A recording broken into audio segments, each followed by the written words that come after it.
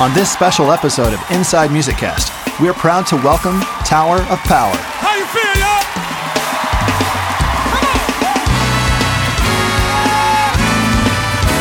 Everybody say, we came to play. We came to play. Feel more, let me hear you say, we came to play.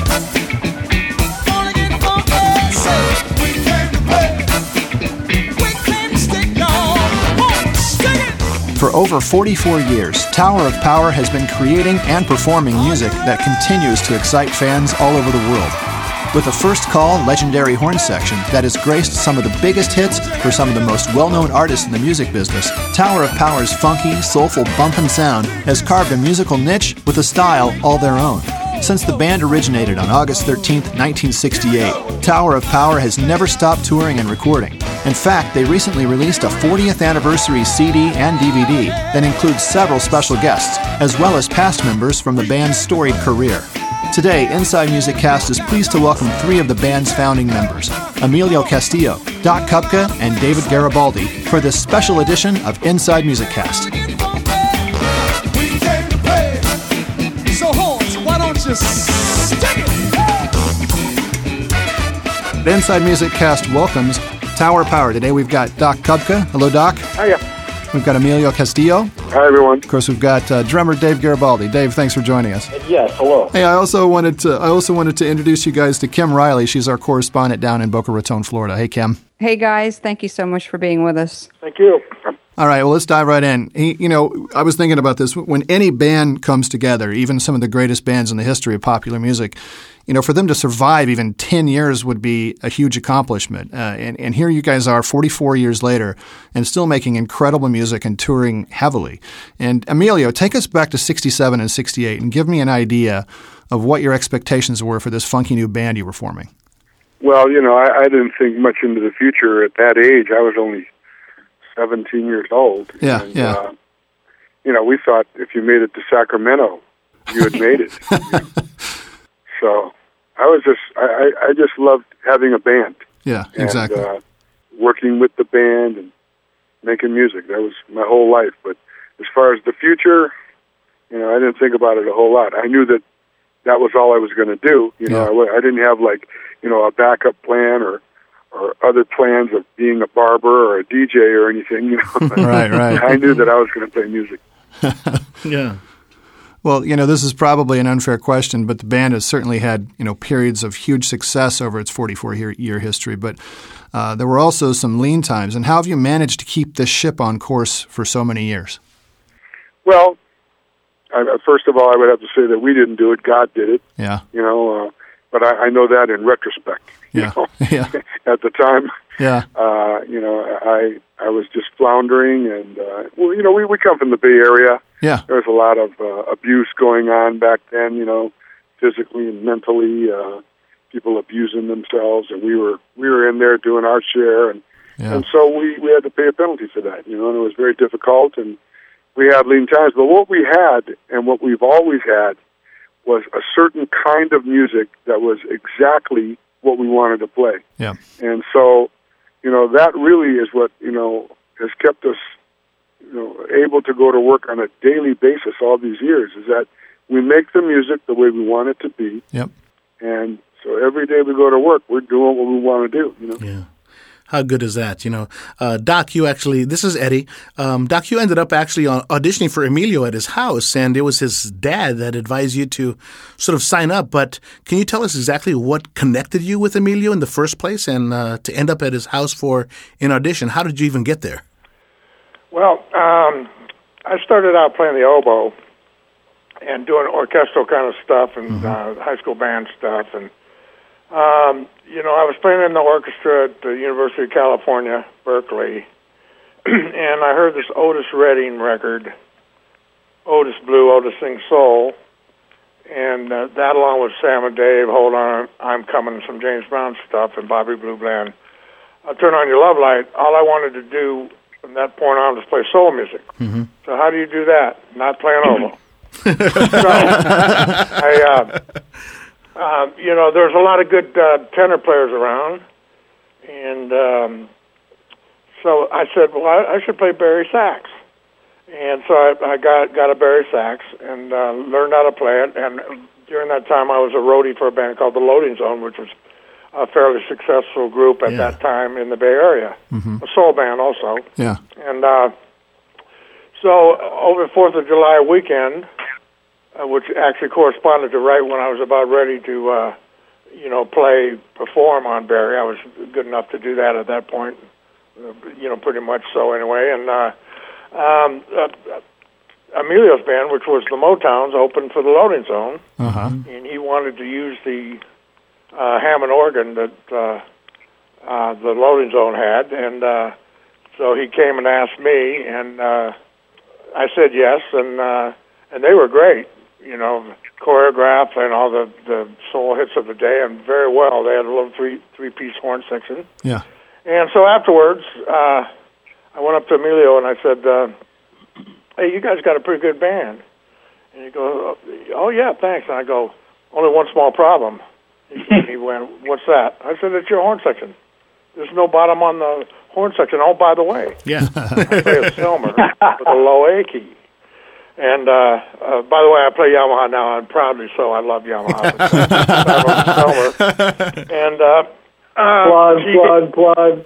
Yeah. Hey, I'll plug my Stoker Records too before we're done. Oh, we'll get to that. That'll come later. Anyway, so he gave me an audition, and except for a few days off for bad behavior, my first gig was August 13th, 1968, and I've been with them ever since. Wow, that's incredible. Hey, I was thinking about the fact, I've always known you guys being from Oakland. I mean, that's certainly where your band hailed from. But I found it interesting that the first name of your band, Emilio, was the Motowns. And of course, then I had to stop and realize that you're actually originally from Detroit. So I'm guessing that had to be part of the influence for that name. But what was it that eventually led to the changing of the name of the band to Tower of Power? Well, we were a little soul band in the East Bay, and we played clubs, and we all dressed in suits and had razor cuts, but the times were changing. People were growing their hair out, and the whole psychedelic thing that happened in San Francisco, and the Fillmore Auditorium became the place to play. And we had gotten busted for being underage, and so all these bars that we were playing in, they were prohibited from hiring us anymore.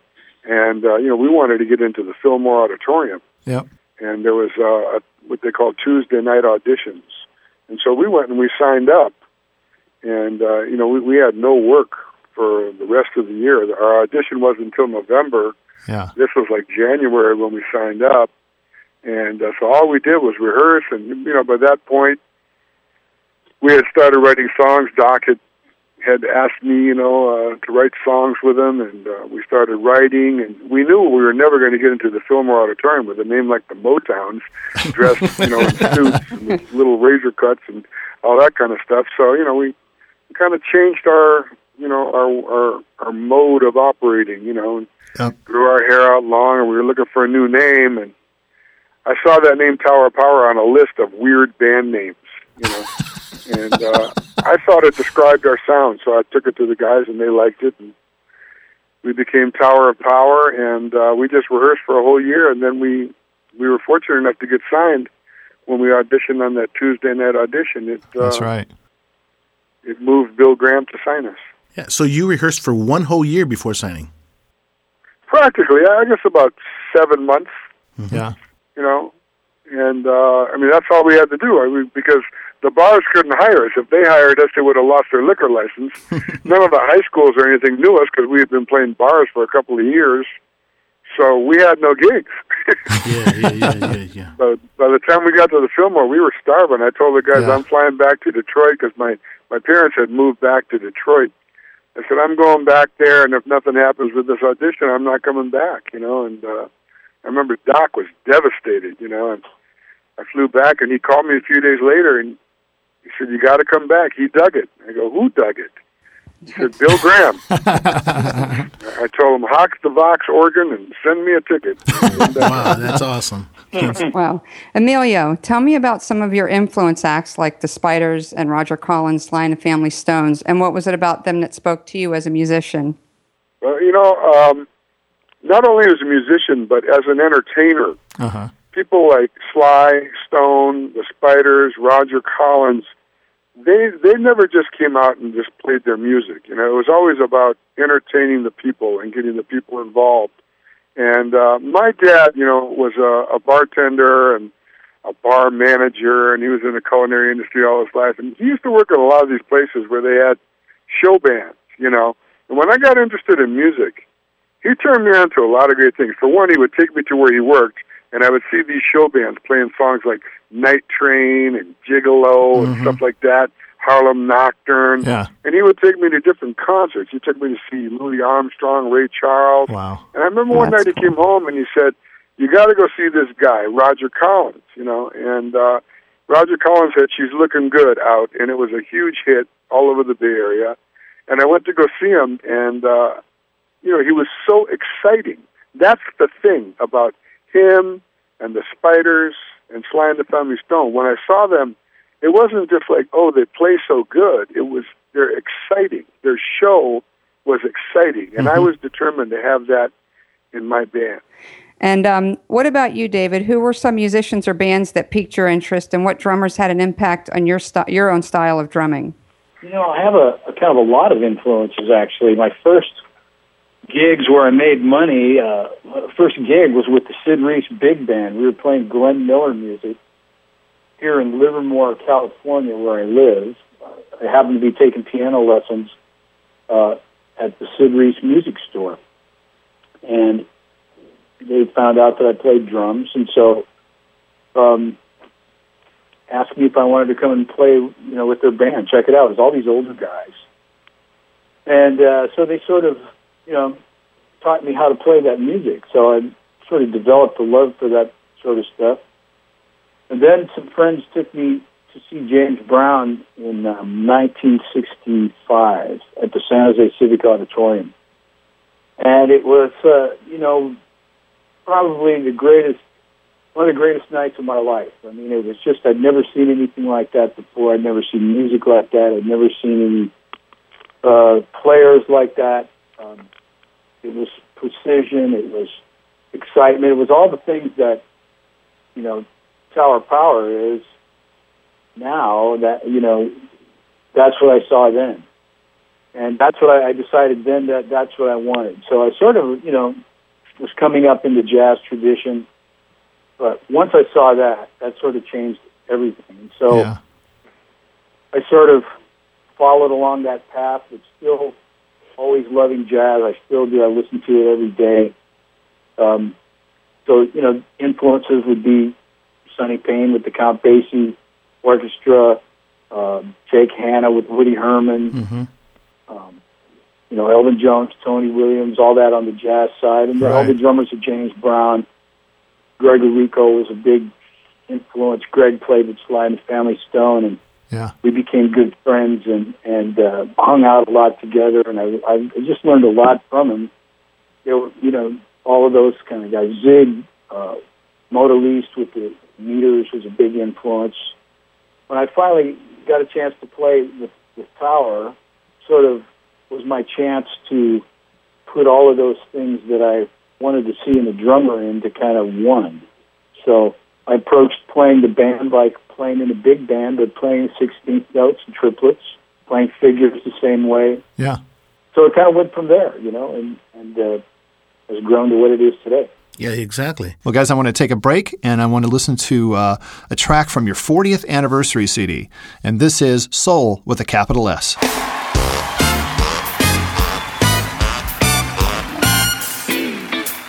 Everybody put your hands up.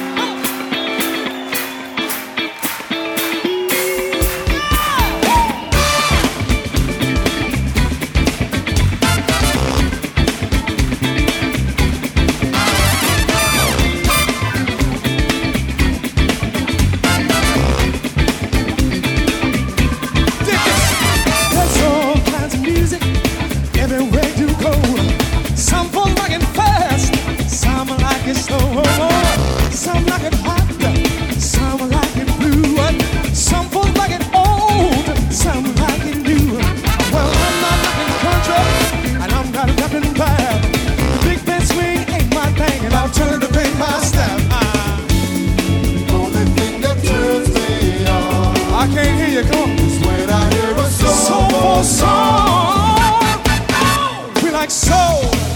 with a capital S.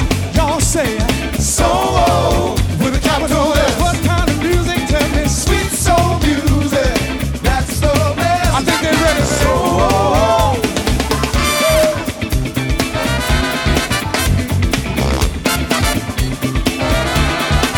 Well, now the music makes you happy, and it can make you sad. See, it will turn your world state to the best you ever had. For entertainment values, if I had to choose, you and me might disagree, cause I like the rhythm and blues. Now all night is in disco, now sand punk is bunker. I can set up a heavy metal, say we got to have that funk. The only thing that turns me on, come on now, is when I hear a soul song.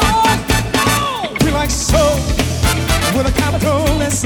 Y'all say soul with a capital S. What kind of music is it? Sweet soul music. That's the best. Soul with a capital S. Let the horns play.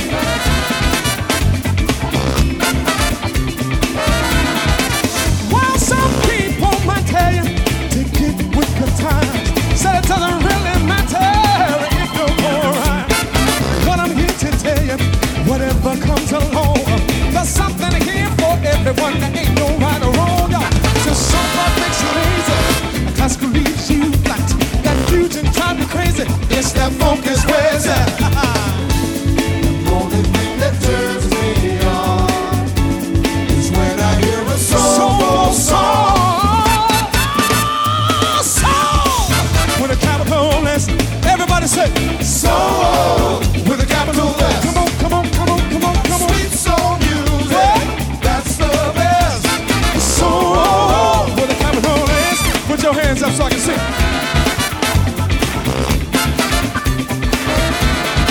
I like that soul with a capital S. Don't you know that we dig soul with a capital S? Woo. Sweet soul music, that's right. That's the best. Soul with a capital S. That's what I like. With a capital S. Sweet soul music with a capital S. That's what I like. With a capital S. I like it the best, y'all.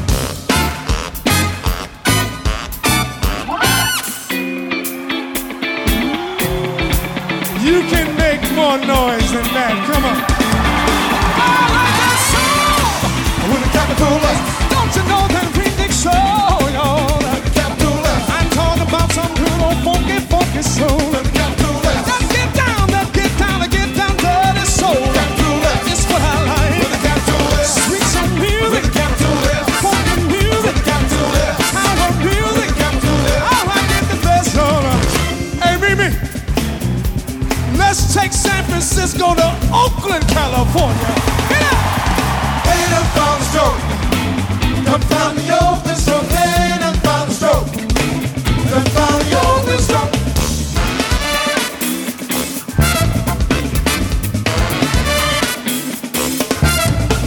Soul with a capital S. Don't you know that we dig soul, y'all? With a capital S. I'm talking about some good old funky, funky soul. With a capital S. That soul, that's what I like. With a capital S. Sweet soul music. With a capital S. Funky music. With a capital S. Power music. With a capital S. I like it the best, y'all.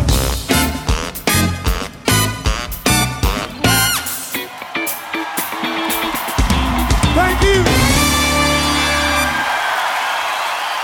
Hey, Emilio, when you think back in the late 60s and you were talking to us about the Bay Area, that everybody was dropping anything that would be droppable, you know, you know, Haight-Ashbury, hippies, psychedelic stuff, you know. So that was pretty like San Francisco Bay Area. But at that time, Oakland had a different thing going on. It was a different thing happening, and Tower was making its way into the scene. And so did your Tower Power sound, did it fit into what was happening? Was it a tough sell for the band at first, or did you guys were you guys pretty much a hit from the beginning? Well, by the time we auditioned at the Fillmore, that whole psychedelic thing had kind of run its course. Okay.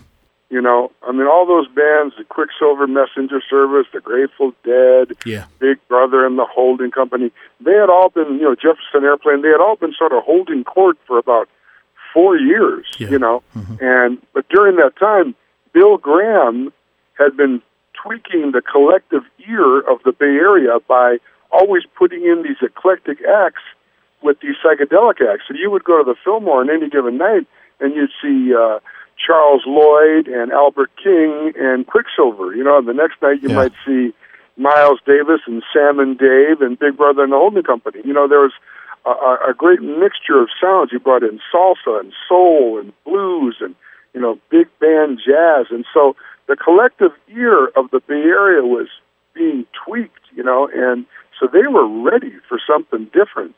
And, you know, Sly had happened and Santana had happened. And right about then we auditioned, you know, and it was a perfect time for us. So, you know, at that point, we weren't struggling, but we struggled before that. You know, I mean, the 4 years before that, we were definitely not the popular band in the Bay Area. You know, nobody knew us. We were just a working class band. You know, but right around the time that we got that audition, you know, that was a perfect timing for us. Yeah, and you mentioned Bill Graham, and we were talking. You know, you were talking about how he signed you guys to your first record contract, but you know, he really was a visionary, and he was responsible for creating a new energy in live music, like you said, at his Fillmore Theater. And in doing so, you know, of course, he opened up doors from a cultural perspective and provided, you know, a theater where anyone was, performing. I mean, all kinds, like you said, such a variety of acts. And I guess at that time, you know, a lot of jazz clubs in the San Francisco area were kind of discriminating against, you know, African American patrons. So this was opening the door not just to bands, but also to patrons who wanted to come in and hear the music. Yeah, I mean, Bill Graham, you know, he doesn't really get the credit anymore that he deserves. But, I mean, anybody who's been in this industry for, you know, a few decades knows that we have this industry because of him. That's not to say that there were not famous rock and roll acts and, you know, a concert career for different acts, but he took it to a whole other level, you know, and the way rock concerts are today, it exists because of Bill Graham. Yeah, absolutely. You know, and because of that, you know, your first album, which was called East Bay Grease, you know, it sort of fell flat, right? I mean, sales were pretty low, and this caused some problems with the band and Bill Graham. It wasn't too far after this that you guys sort of went separate ways, right? Yeah, you know, like a lot of, you know, new acts that come out. We were big in the Bay Area. The record was a hit in the Bay Area. Yeah. But we were completely unknown in the world, right, you know. Exactly. And so they send us on our first national tour, and it's the same story with every act on their first time out. You know, you go to the town, nobody knows who you are, your records aren't in the stores, you know, and you feel like, you know, you're getting raked over the coals by your manager. Yeah, right. And so we were young and impressionable, and we came back, and we made the horrible mistake of, you know, just really insulting him. We took some bad advice from some people who were purveyors of bad advice, and you know, we made a huge mistake. And we got into this big quarrel with him. It literally almost came to a fist fight on the first day. Wow. And but you know, he always loved us. Yeah. I mean, he loved the band, and he particularly loved me and Doc. Yeah. And so Doc and I would go in to visit him pretty much every Monday that we were home. And we would just try to apologize. And he basically would sit there and listen. And then he would say, well, you know, boys. And then his voice would start getting louder. And pretty soon he'd be standing over the desk with his fist in the air. And he'd be screaming at us that we're not going to screw him like Santana did. And, you know, all the people out in the office, he had glass windows on his office. All the people would be looking in.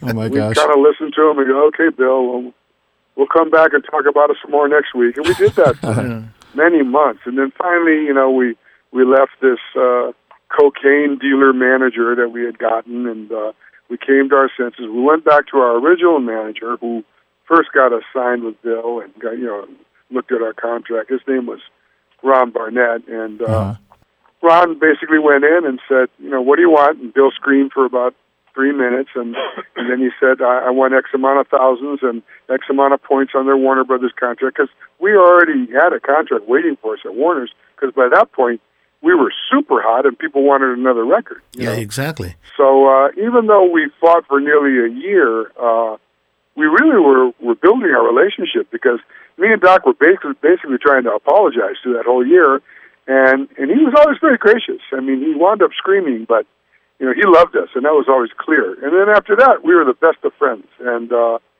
I mean, I can't tell you how many times he helped us in different ways. Like, for instance, even when we were fighting, he had us open for Aretha Franklin at the Fillmore West. You know, even though, I mean, we were in a bitter battle, he knew that we were the best band for that weekend. And he put us on, you know. Yeah. And we were very friendly through the whole time. And, I mean, he loved what we did there. And, you know, so, I mean, he was just a really soulful guy. And, you know, we got through it. Yeah. So, Doc, you were, as Emilio is talking, you're probably relating to everything. So you guys managed to make an impact.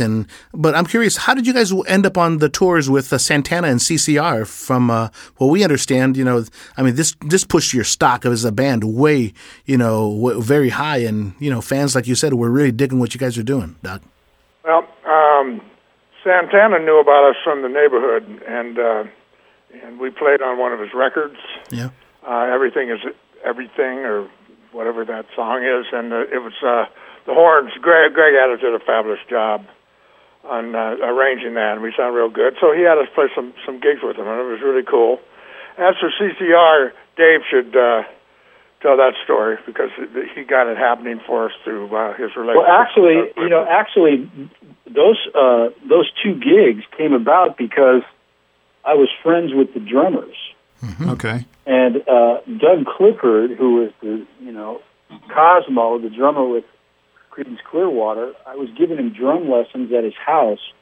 We lived up in Kensington, had this beautiful home, and he asked me to give him drum lessons, but I couldn't tell anybody. So I'd go up there, and we'd hang out, and I'd give him drum lessons, and we would play, and we got to be very good friends. He's just a great guy. Uh-huh. And one day he says to me, "How would you guys like to go on tour with us?" Boing. So, immediately, of course, I told all the guys, and, we got that happening right away. And then, they were really the first band to take us around. Then I was living with Michael Shreve at his house over in Mill Valley. And we were very, very good friends. And one day, he says to me, "How would you guys like to go on tour with us?" Boing. So it's a pattern here. There's a pattern, right? And so I think within the first year after East Bay Green, I think 1971, we toured with both of those bands, and it really did an incredible amount of things for us. I mean, we were at the Fillmore East. We did a really nice tour with Santana all over, played these really nice arenas. Creedence took us all over the place. Even that was when we first sort of were introduced to the larger public. It would be similar to us today when we did these Dave Matthews shows. At that time, nobody knew who we were, blah, blah, blah. And I remember we played the Shreveport Coliseum with the lights on, and people filing in, and people started throwing stuff up to the stage. Somebody threw like a full Coke can or some crazy thing, and Doug Kim Son, our wonderful tour manager for years and years, was standing on the front of the stage calling guys out who were throwing stuff as we were playing. It was pretty deep. But, so that's how, kind of how those two things developed. And then, of course, with Santana, our relationship with them has continued, to this day. We're still friendly with them, and we did the Montreux Jazz Festival with them 2 years ago here. Yeah, very cool. It was on that tour with CCR that inspired the song Soul Vaccination. We were playing in Texas, I think it was either Houston or Dallas, and all these white fans are out there. We were playing the, syncopated snap funk soul music, and they were open-mouthed, not getting it whatsoever, and that's where I thought of the disease honky-pox, which led to Soul Vaccination and that song. So I'm grateful for unfunky white fans in Texas circa 1970-71 for inspiring Soul Vaccination. Okay, so all of our listeners in Texas, if you fall into that category, we say thank you. Yeah. Hey, I often hear from fans, I saw you guys open for Creedence Clearwater, and you were so great. And I tell them, you liar. Because the truth is, we didn't really get over that well on those gigs. I remember we did 32 dates, and the last date was Oakland. Yeah. And by the time we got to Oakland, we were like, well, we're going to kick CCR's butt at Oakland Coliseum because we've got ours kicked 31 times in a row. That's great. And also on that tour, the middle act was Bo Diddley. Really? Every That's right. gig that he did, he would go, this is Bo Diddley, and I got my start 18 years ago today in Albuquerque, New Mexico, or 18 years ago today in Tulsa, Oklahoma. Wherever he was. He did it every night. He got a big hand. He got a big kick out of that. That's funny. That's great. Hey, also there was a gig that we did at the Forum with Santana and Jose Feliciano. It was 2 nights, I think. It was in March. I got the poster here on my wall. That's how I can tell you the date. It was March 23rd. I think it was 1971. And it was at the Forum in L.A. We played there for 2 nights. And on the first night, Buddy Miles Express was there, and Buddy completely took us to school. It was the first time I'd ever seen an audience give a standing ovation and then hold up their cigarette lighters and all that stuff. We were in the Forum in L.A. And it was a pretty awesome experience, but at the same time, it was quite a lesson as well, because Buddy band, they were bringing it as hard as they could bring it. It was pretty amazing. Wow, that's cool. Hey, Lenny Williams replaced Rick Stevens, of course, as lead vocalist back in '73, and he sang on some of the band's biggest hits, such as "So Very Hard to Go" and "What Is Hip." But when I think about that, when I look back at that history, I was always surprised that he decided to part ways with you guys to pursue a solo career. And I don't know much about the reasoning, but I was thinking, it had to be a peculiar situation for the band as you guys were coming off a really successful period, and now you're having to find a new lead singer. And, you obviously pushed forward and found, Hubert Tubbs, but was Lenny's departure sort of was it a setback in any way for you guys during that time, or did you guys just forge ahead and everything was okay after that? Well, you got to understand, we had already been through 2 singers. Well, right. So yeah. it wasn't new territory, particularly for us, And history of forging ahead. Yeah, even for that matter, I was the singer first, and then it was Rufus, and then it was Rick. Right. And I remember when Rick Stevens came in, people screaming, "Where's Rufus? We want Rufus!" Okay. And same thing when Lenny came in. We want Rick. Where's Rick? Who's this guy? And so we were pretty much used to the fact that we are going to get through it. But of course, over the years, having had so many different members, it gets easier. The more you do it, and right. Pretty soon, it became the kind of thing where people were excited when we made a band member change. They wanted to see who they got now. What did they pull out of the bag this time? Yeah. There's a story about Towers experiencing opening for Jimi Hendrix at the Berkeley Community Theater. And can you tell us a little bit more about this experience? Well, that was our very first rock concert that we ever played. We had just got signed to Bill Graham. My brother was still the drummer. It was before Dave came in. And Jimi Hendrix made us play in front of the curtain with the lights on before the people even came in. So people were walking in, and we were playing songs like "Sparkling in the Sand" and "Knock Yourself Out" and "Social Lubrication." We played about 20 minutes, I think.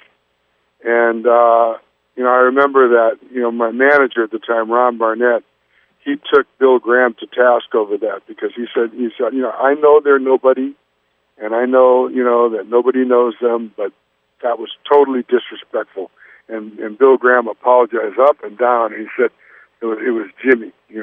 Jimmy said that you guys had to do that. And I will make it up to you. And he was a man of his word. He made it up to us soon, gave us another big concert. But it was during the period when it was just before Jimmy died, and he was doing the Star Spangled Banner. That was his big thing at the time. And for us, it was just like new ground. I mean, we had never played a rock concert. Sure. Here we are at Berkeley Community Theater opening for Jimi Hendrix. So it was exciting for us. Oh, absolutely. A little awkward. Yeah. Well, here's a question, guys. This is from Brian Pearson. He's our Chicago correspondent, and he has an interesting question. He's curious about the first time that you encountered working with Jim Morrison. How can you tell us about this experience and why you were traveling with him in Mexico? Well, the very first tour that we ever did, ever, with the band. Remember I told you, we couldn't get any gigs because we had been busted by the Alcoholic Beverage Control for being underage. So we conveniently didn't tell that to Bill Graham when he signed us. And so, one of the many contracts that we signed with Bill was a booking contract, so that his booking agency had to book us. Yeah. And the first thing they found out was they couldn't book us nowhere. None of the high schools wanted us because they didn't know who we were. None of the bars could hire us because we were underage, so they couldn't get us any gigs. So the first thing they did, they called up and they said, "What do you think about going to Mexico City for 14 days? You'll play for 10 days and you'll be off for 4. Well, we were stunned. I mean, this was still back when my brother was the drummer, and we were we were raw, Right. And, they were testing the ground because there had been a big rock concert with the Grateful Dead in Mexico City where there was a riot. And they had banned all rock concerts for about, 2 years or so. And so they were testing the waters because they wanted to bring in Santana or some big rock act from Bill Graham. But before they did it, they wanted to bring in a relatively unknown band to see how it went. So, we said, we'll go, So they fly us down there. They put us in a really nice hotel. And every night, the federales, and I'm talking federales, man, with, bullets crisscrossed in front of their chests, with a big X of bullets, and surrounded the whole venue, and nobody came. And so we played 4 nights, and they basically went belly up. But there was this promoter who really lost a lot of money on the deal, and he was very gracious, and he had press parties for us and a lot of stuff. And his name was Mario something. I can't remember his last name. Okay. And he was friends with Jim Morrison. And so Jim Morrison was hanging out the whole time, and we were off. All we did was go to these parties that the promoter, arranged for us. And Jim Morrison was there, and at that time, it was right before he died as well. And his alcoholism was pretty advanced, So if you saw him in the morning at breakfast, really nice guy, But by noon, I remember being out in front of the Hotel Suites Emperador and walking out the front and looking up, hearing this blithering, and seeing Jim Morrison hanging over the balcony throwing up already at noon. Right. And I remember going to a press party, and they had a really cool band called the Love Army, and they were playing on all these, there was like 4 cylinders of various sizes. So one had a microphone for the singer, one had an amplifier, and the guitar player was up there, one was the bass player, and then a bigger one for the drum set. And I remember Jim Morrison got up there, because we had all sat in, and he got up there and he grabbed the mic and he said, "Let's play some good old-fashioned American rock and roll." And he took the microphone and he spun the cord around, and it lashed around the cymbal stand and the hi-hat. And, this was back in the day. This was before they had really good drum hardware that held your drums in place, So you usually just put your drums on a carpet or something, Yeah. Well, he did that, and he yanked on the mic, and the drums fell off the pedestal. I mean, it was a mess, So that was our time up there with, Jim Morrison. It was very memorable, really clear in my memory, and kind of sad, Yeah, exactly. Hey guys, let's take another break, and I want to get a little funky here. From Tower of Power's 40th anniversary CD, this is You've Got to Funkifize. You've got to funkifize. Come on, Fillmore. You've got to funkifize. You've got to funkifize.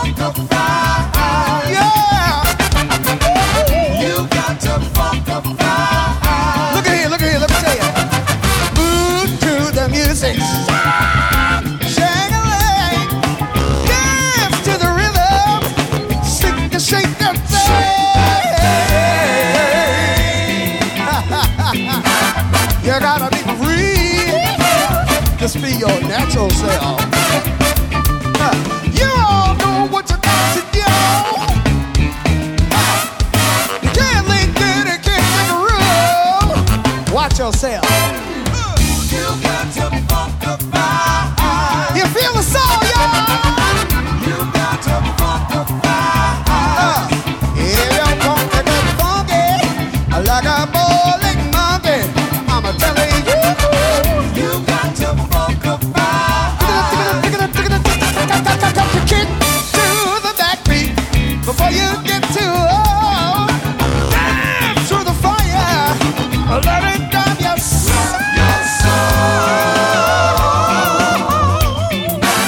You gotta be for real. Just bring your funky self. You all know what you got to do. You can't lay down and catch that groove. Catch that groove. You got to funk the vibe. Come on, come on, come on. You got to funk the vibe. You wanna get funky like a bowling monkey. I'm telling you, you got to funk the vibe. Hey, brother Olive B, the sun is in the blood, brother. In the blood, in the blood. The sun is in the blood, yeah. In the blood, in the blood. The sun is in the blood. The sun is in the blood, yeah. It's in the blood, in the blood. But they go to the soul. It's in the soul. No, it's in your soul. It's in the soul. The sun is in the soul. It's in the soul. The sun is in the soul.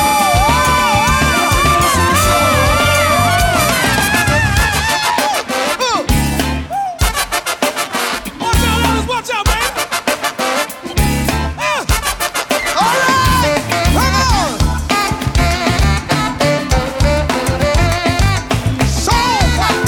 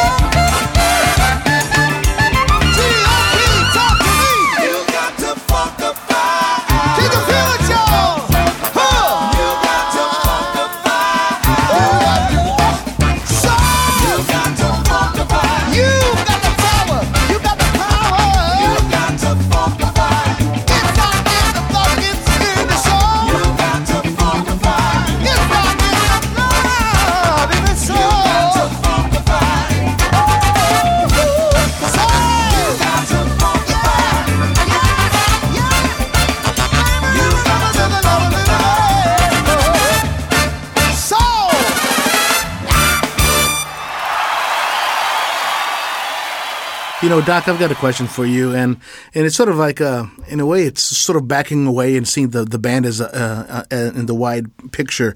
But it has to do with, your benchmark of, the other horns that in the section.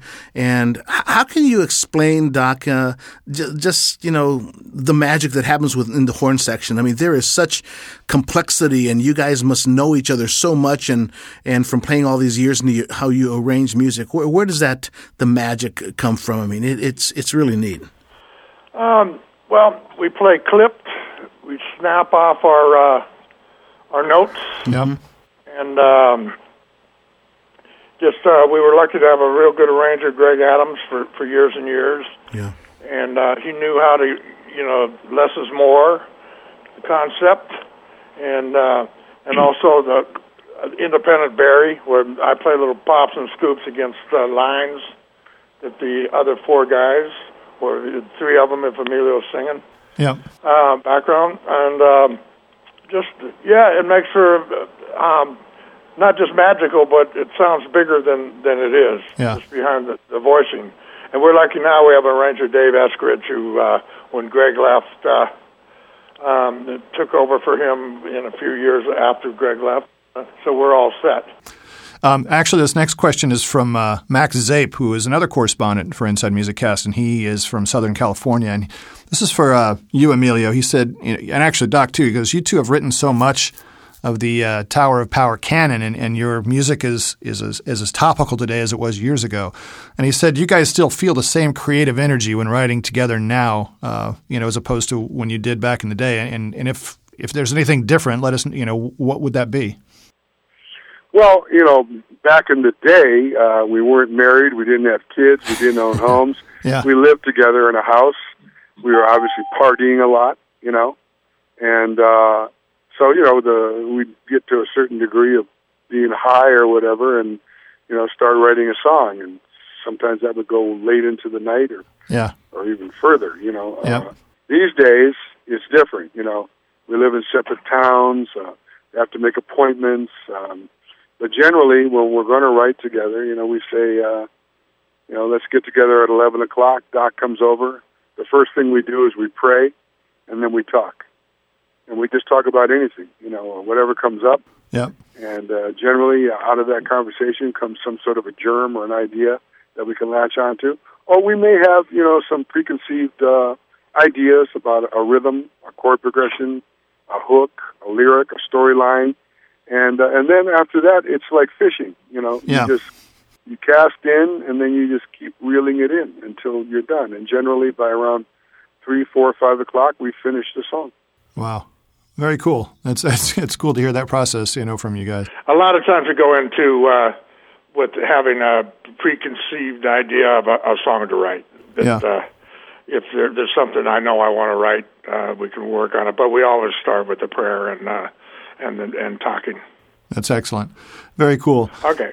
It's been way too long, but Eddie and I last caught the Tower of Power at the Embassy Theater in Fort Wayne, Indiana back in 2004, and that was for this company called Sweetwater, which you guys are probably familiar with. They had they were having their 25th anniversary, and I was just thinking, what I love about this band are the arrangements of the songs that you guys perform live. And to me, you really seem to stick to the heart of the arrangements of the original recordings when you're doing them live. And too many times, like when I see other bands that have been around for a long time, they've modified their arrangements, and sometimes they're too drastic, and the song becomes sort of unfamiliar. But it's just, to me, when I hear you guys play live, it's like stepping back into the record, and it just feels really good. And I mean, do you guys vary your arrangements all that much? I've not been able to detect it very much. Actually, we do. And we're sort of constantly updating. Yeah. But, I think the essence of the pre-recorded song is always there. Yeah. But we don't do like, I don't know if you remember James Brown. Like he would do Out of Sight. Yep. He would do it as a shuffle. He would do it. He had all different kind of versions. Great. The super fast one, the super slow one. We haven't done that too much, but we are always updating our arrangements. And sometimes we'll add little sections in the ride out, or we'll just tighten up a sequence going into the bridge the way the accent is, or we might, somebody will have an idea, say, hey, like I remember, we did Soul Vaccination for years, and we came out of the Horn Soli, and we just went, Soul Vaccination. And it always seemed like we had done this big thing, and then all of a sudden we were back in the verse, and the crowd was like, oh, okay. So I never really got the applause factor or the wow factor from the Soli. And so one day I said, why don't we just hold that chord longer? Yeah. So that when we come back, it's like, okay, we have ended this section, and now we are back. And, immediately we got a crowd response.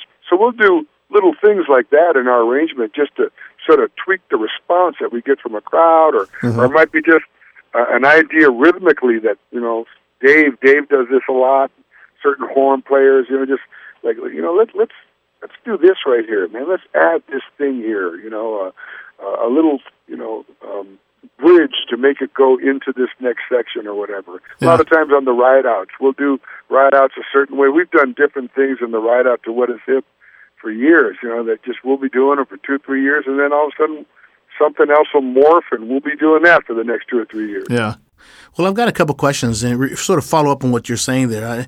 We're getting a very interesting vibe that, you guys do something else that a lot of bands probably don't do when you get together or before even writing or whatever. You guys say a prayer. I mean, tell us about the spiritual value of what you guys do, because apparently you carry it everywhere, even on the tour bus. So, Emilio, give us a little snapshot there.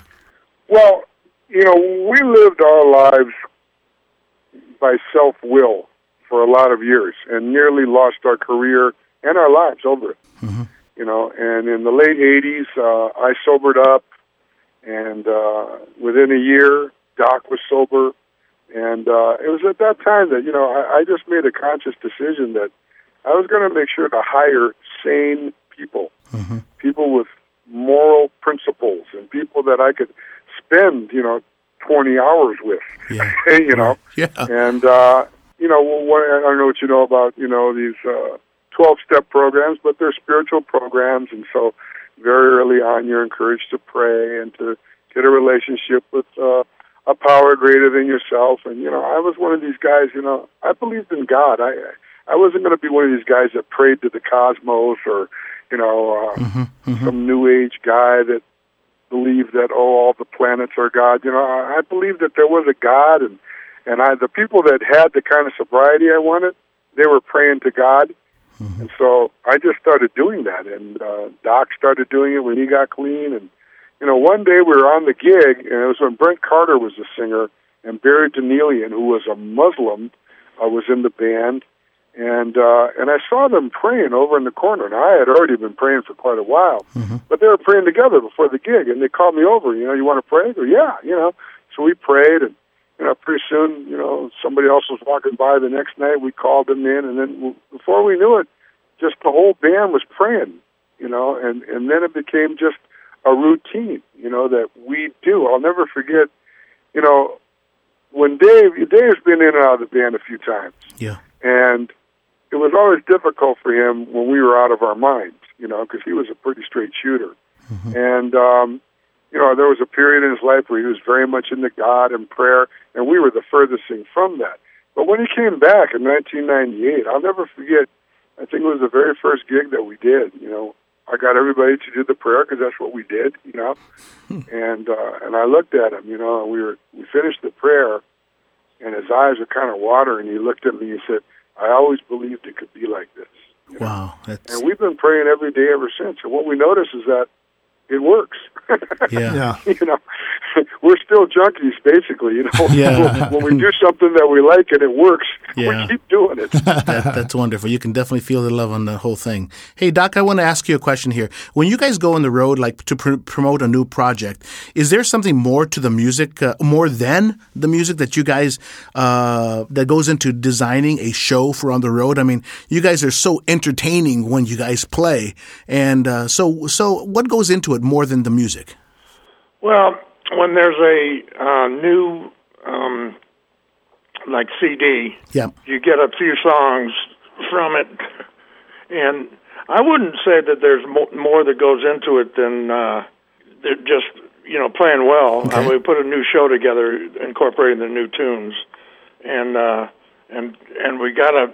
The hard thing for us is what tunes not to do. Yeah, exactly right. There's personal favorites that have to go when new songs come in, and there's certain perennials that you just have to do. There's no way we can not do What Is Hip or Still a Young Man. Yeah. And these days, Me and Mrs. Jones from our Great American Soul Book album is right. Pretty much a tower classic now, yeah. instant classic. And so we just when we have our new album come out, I guess you would say CD. Album, does that I still say album. Me a little bit? No, I still say album too. When the new CD comes out, right. We'll pick out some songs from there and just move ahead on. Hey, Doc, the horn section has been involved in so many studio sessions over the years for some of the biggest names in the music industry. And I realize this question might be a little vague, and Emilio, feel free to chime in this as well. But when you enter the studio and get involved in a session for someone else, how involved, are you or can you be from a creative perspective? And I know that varies depending on who you're playing with, but are you generally there to play off of the charts? Are you often asked, for your creative input? Well, we try to encourage whoever it is to have arrangements ahead of time. Yeah. So then that makes it easier for us. And in my case, on baritone, I often have to lower things an octave. Yeah. They tend, if they don't know better, to write an octave too high. And I just kind of do that. I've been doing it so long that I just do it automatically, you know. And occasionally we'll switch voicings and stuff and make it fatter. But if it's our arranger who does it, then he knows how to write for us now. Yeah. Mm-hmm. We know what we're doing in the studio in terms of adding our horn section to, let's say, a rock and roll record or a gospel record, even a country record, whatever it may be. Yep. We've done it a lot of times, and these people that hire us, they know that we've done that. So if I hear something, I feel pretty comfortable in saying, I don't think this is working here. Yeah. What if we moved it out of the way of that vocal there? Or what if we put something here where you have this blank spot to make it a little more exciting? Or, I'm pretty comfortable talking to people. And of course, it's their record, so if they don't like it, they can let me know, no, that's not really what I'm looking for, and I'm not going to push the issue, Yeah. I do try to always tell people now, if you're hiring Tower Power horns, please use our arranger, because he knows how to arrange for our horn section. Mm-hmm. And you don't want to spend all these thousands of dollars to get this famous horn section in there, and then have an arranger that doesn't know how to arrange for them and waste your money, and waste a lot of time in the studio. Yeah. And we've had that happen a few times. So now I pretty much always insist that they use Dave Eskridge, or else if they have an arranger and they're going to insist that they use them, I said, well, let me at least see the arrangement ahead of time to make sure it's okay. Doc, you said a second ago when you walk into the studio, you said it's often nice to have the arrangements ready to go and the charts ready. But has there been times when you guys have walked into the studio and there's been nothing? They just expect you to do it on the fly? I mean, has that ever happened?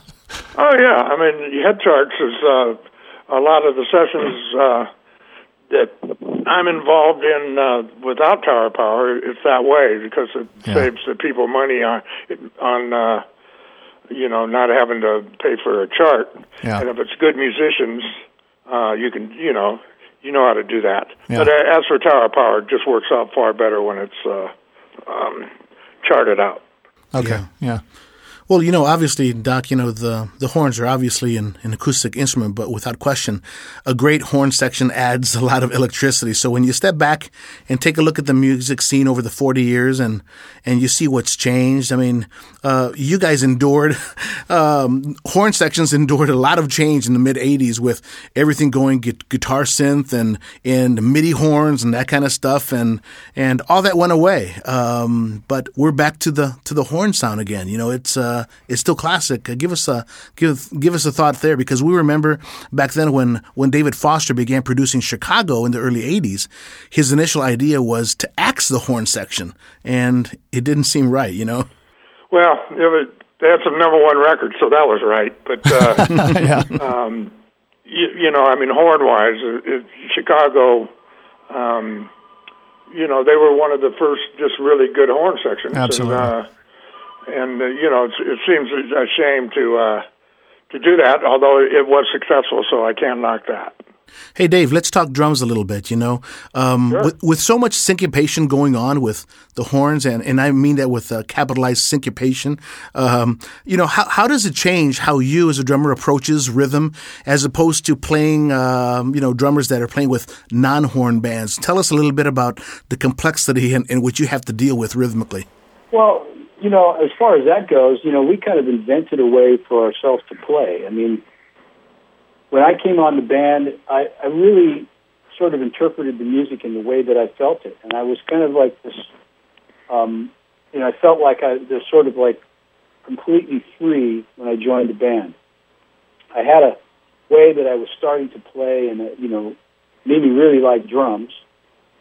So he sort of gave me carte blanche to do whatever I wanted to do. And anytime anyone objected, he kind of was my advocate, and he would kind of like stand in the way of it and just let me go. So a lot of rhythmically what we developed came about from my growth and, you know, kind of like incorporating all of that into kind of our rhythmic base.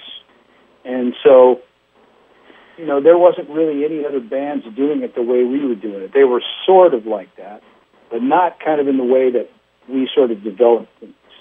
Mm-hmm. And so my concept was, at least in East Bay, Greece, I sort of like played everything I could. That was me and the kitchen sink. Everything that I could think of, I played. And so when we started to do more recordings, I realized that I had kind of a limited vocabulary and that I didn't want to sound the same, you know, on this recording as I did on the previous one. So I started developing this way to approach each song where each song and each section of the song had its kind of individual kind of signature sort of drum groove. And that sort of evolved to, you know, Soul Vaccination, which was really the first thing that we did where there was no basic 2 and 4. It was totally unconventional. I had been listening to Latin music, and I realized that there was all this killer groove going on, but there was no drummer pounding out 2 and 4. So I started kind of making up beats that were just rhythms. They weren't anything traditional from a drum standpoint. And we started building music around it. I remember when Soul Vaccination, when we first started putting it together and we were realizing how cool it sounded and how unique it was, and that sort of just, you know, was like putting gas on a fire. We just kind of started then developing even further this whole rhythmic concept. And so horns and everything was all kind of integrated. We sort of like would build things around these grooves that we would construct.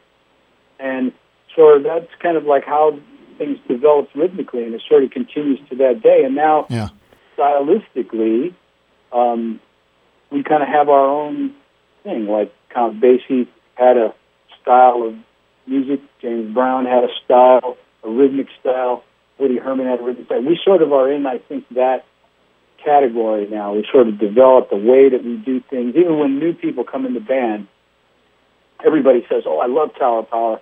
I listen to your music. I've played a lot of it." Well, it's different being outside of it and being inside of it. You have to kind of give people Tower 101 as soon as they step into the band so that they understand kind of how we like to do things. And so, you know, rhythmically, that's how kind of it all evolved.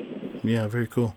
You know, Dave, we really want to take a little bit of time and congratulate you. We want to congratulate you in advance because you're about ready to be inducted into the Percussive Arts Society Hall of Fame in November. So, so congratulations. We think this the expo's in Austin, Texas, but you know the society is based here in Indianapolis. So we congratulate you. That's a huge honor. It must be.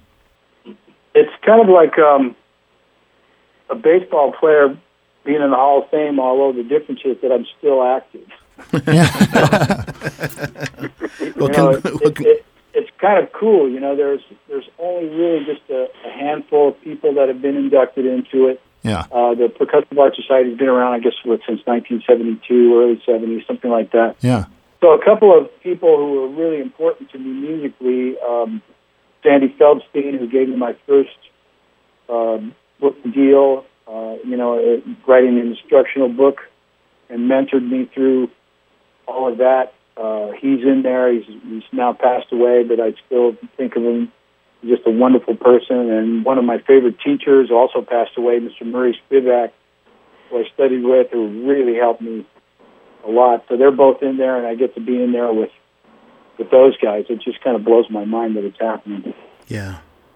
Hey, Doc, let's talk about Strokeland Records. I know you were going to touch on that earlier, but you started Strokeland back in '98, and I guess you started it as a means of developing your own music as well as providing a home for other jazz and funk artists. And, one of those bands on your label is near and dear to Inside Music Cast, and that's Santa Fe and the Fat City Horns. And I got to say, outside of the Tower Horns, one of the best horn sections out there that's a close runner-up is Santa Fe's. They're phenomenal.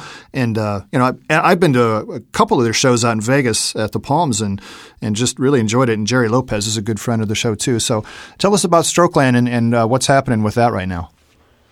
Well, Strokeland is a way for me to get songs out there that wouldn't get out otherwise. That's its main intent. So I do a lot of songwriting and many songs that I consider great. Yeah. Songs of mine do not make Tower of Power records. So Strokeland's for that, and then it's kind of kick it up a step. The first one, it took up 3 years to get it made, but the thing I'm proudest of about that CD is that it got Dave and Rocco playing together again, and was instrumental in getting Dave back in the band, and we were able to turn the corner with him back in the band, and so that was a great thing about that.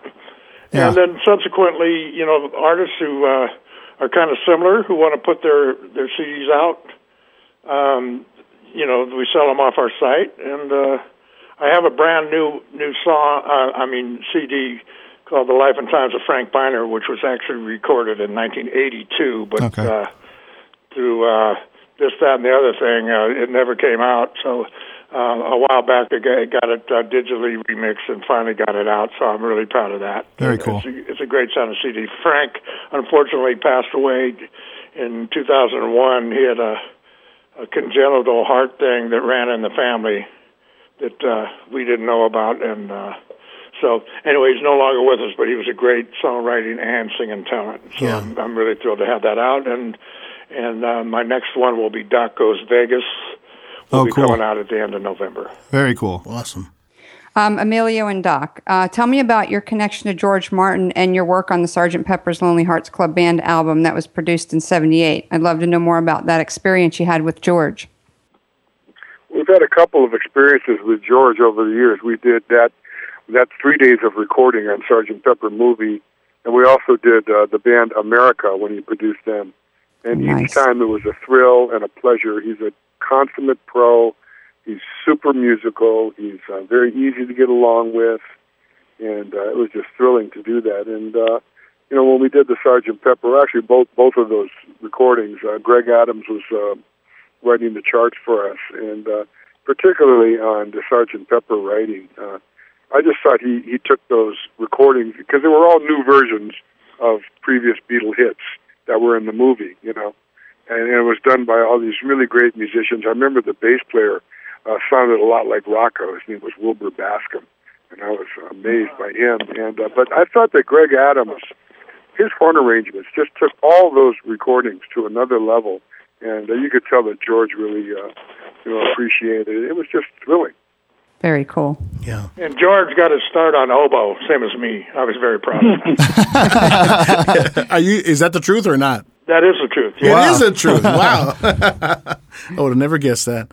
Hey, this is the question for all three of you. And you guys are together an awful lot. You're on the bus a lot, touring. But in your own time, what are you guys listening to? Any particular artists, new, classic? I mean, I know the jazz influence there, but what are you digging at the moment? Dave, let's go ahead and start with you.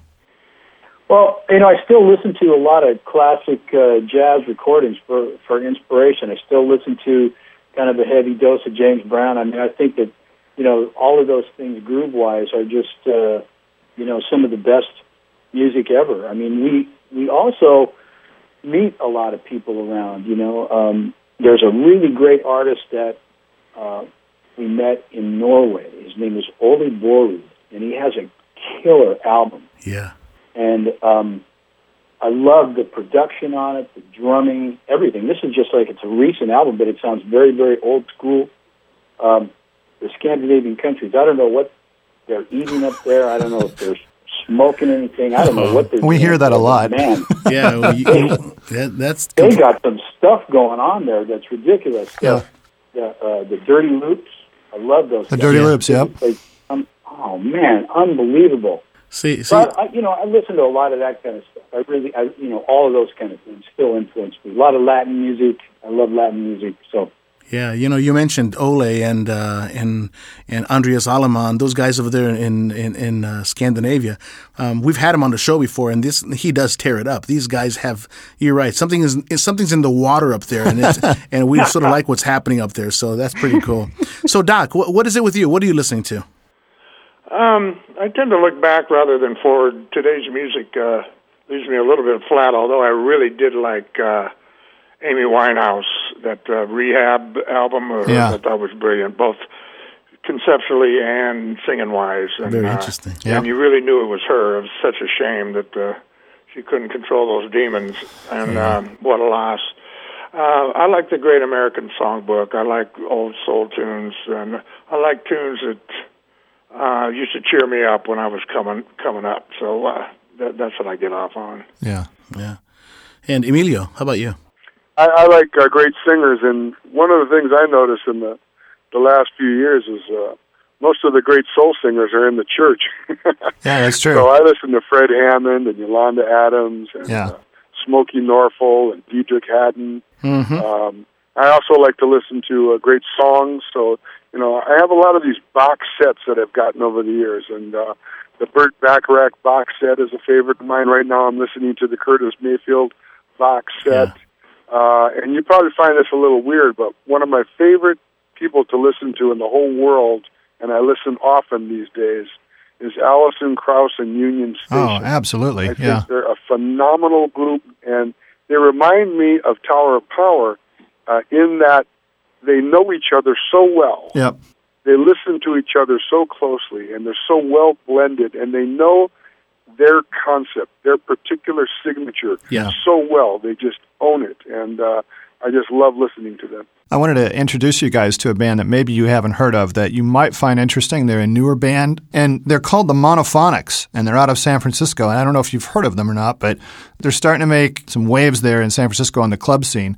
But their concept is that they're kind of old school in the sense they, mix Oakland funk with psychedelic rock, and they're kind of combining that. They've come up with their own sound, and they're really cool. They've got a really strong horn section, and I just wanted to throw that out there because Ryan Scott, who's the trumpet player, I'm a friend of his mom's, and I've been following those guys, and they're really, really talented. I have heard their name. I haven't heard them, but I have heard a little bit about them. And, the Bay Area has always churned out some really creative soulful-type bands. I remember years ago they had a band called the Freaky Executives, Excellent. Excellent horn section, really cool songs, very soulful, and a real quirky way that they presented themselves, Yeah. Hey, Minnie, about the Freakies, when I first came back to the Bay Area, I played some gigs with them. And to me, they were the closest thing to Tower Power. There's nothing really going to be close, but they were so awesome. They had a vibe and everything. Unfortunately, they disbanded, but man, what a fun band to play with. Really creative people, amazingly creative people. Yeah. Another fan favorite from Tower of Power is the song What Is Hip, and maybe one of your most well-known tracks, and I want to stop and take a listen. This is from your 40th anniversary CD on Inside Music Cast.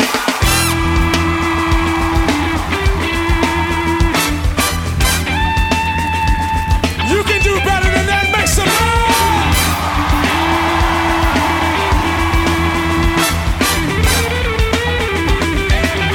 Listen. So you wanna jump out your drink bag, ease on into him back, but you ain't just exactly super. Starting to let your hair grow, spending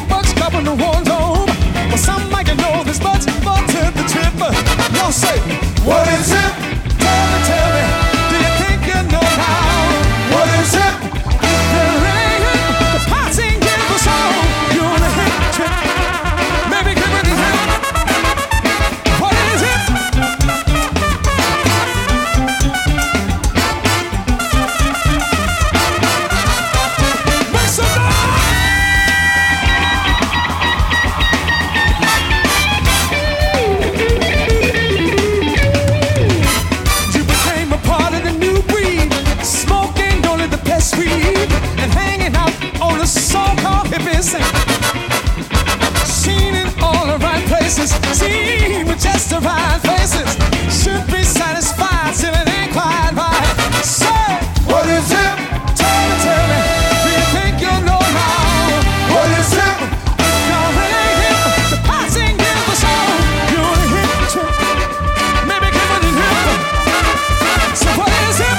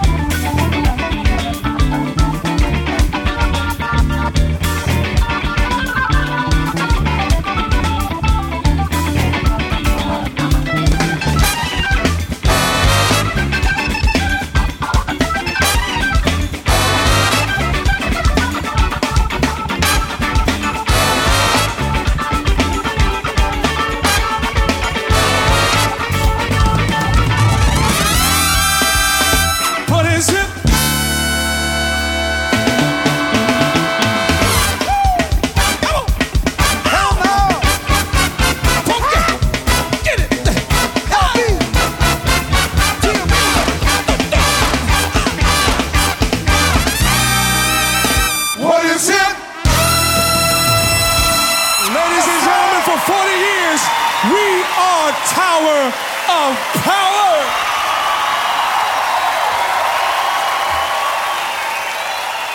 Well, guys, we appreciate you guys hanging in there with us for such a long interview here, but we've just got a couple more questions and we'll be wrapped up. And I just wanted to concentrate these last couple of comments or questions about your 40th anniversary DVD and CD of a live performance that was just outstanding. And in fact, I was channel surfing and saw it playing on some station on DirecTV a couple of weeks ago, and I just stopped. I had things to do, but I just got mesmerized, and I was lost for the next couple of hours, and I watched that.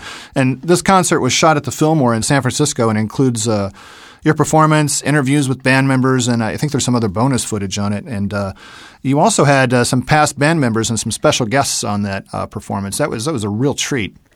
It was a fun time. Yeah. It was a great week.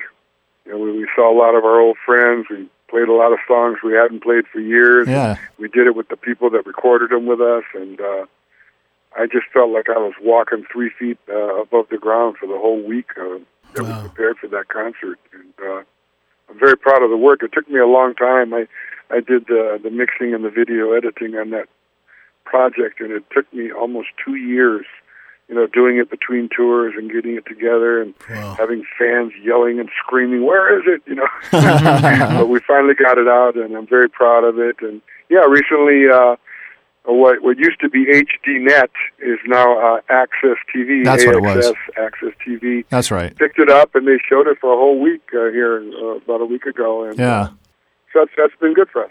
That's very awesome. Absolutely. You know, I noticed when I went to buy that, I noticed that the concert was released on DVD, but is there a chance it might be released on Blu-ray at some point? Do you guys know anything about that? It's coming out soon on Blu-ray. We had to redo it for a Blu-ray for that show on Access. Yeah, and, yeah. So now that we have it already, we're adding a little bonus feature to it and releasing it on Blu-ray. Excellent. Well, I'll have to buy it again because I want it on Blu-ray this time.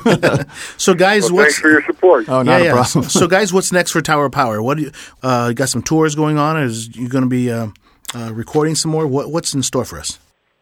Well, we're leaving tomorrow for Canada, and then we're coming back. We're doing 3 Northwestern dates, and then we come back and we go out to the West Coast and do a date, and we fly to Japan.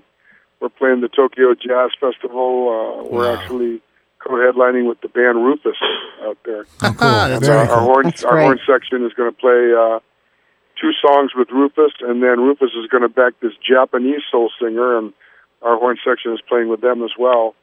And then we're also recording a new CD. We started recording, once again, between tours, so it's taking a long time. We're a working band, so we have to always work. And but we go in whenever we have a window of time, and right now we have 14 basic tracks completed. We put the backgrounds on 11 of them.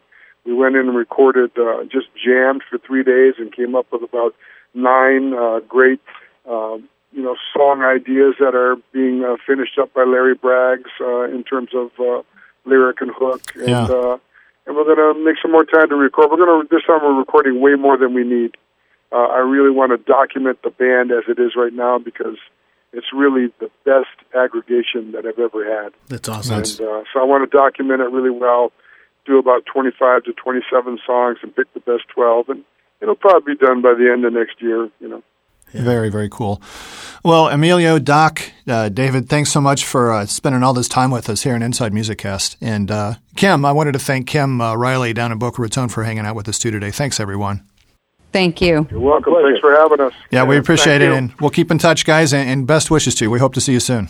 Thank you very much. God bless. All right. Take care, guys. Bye-bye. Special thanks to Emilio Castillo, Doc Kupka, and David Garibaldi from Tower of Power for joining us on this episode of Inside Music Cast. We'd also like to thank our correspondents, Kim Riley, Brian Pearson, Scott Gross, Max Zape, Mikhail Ingstrom, Uwe Reith, and Scott Sheriff for their continued support and content development for Inside Music Cast. Inside Music Cast is powered by Cabello Associates and Earshot Audio Post.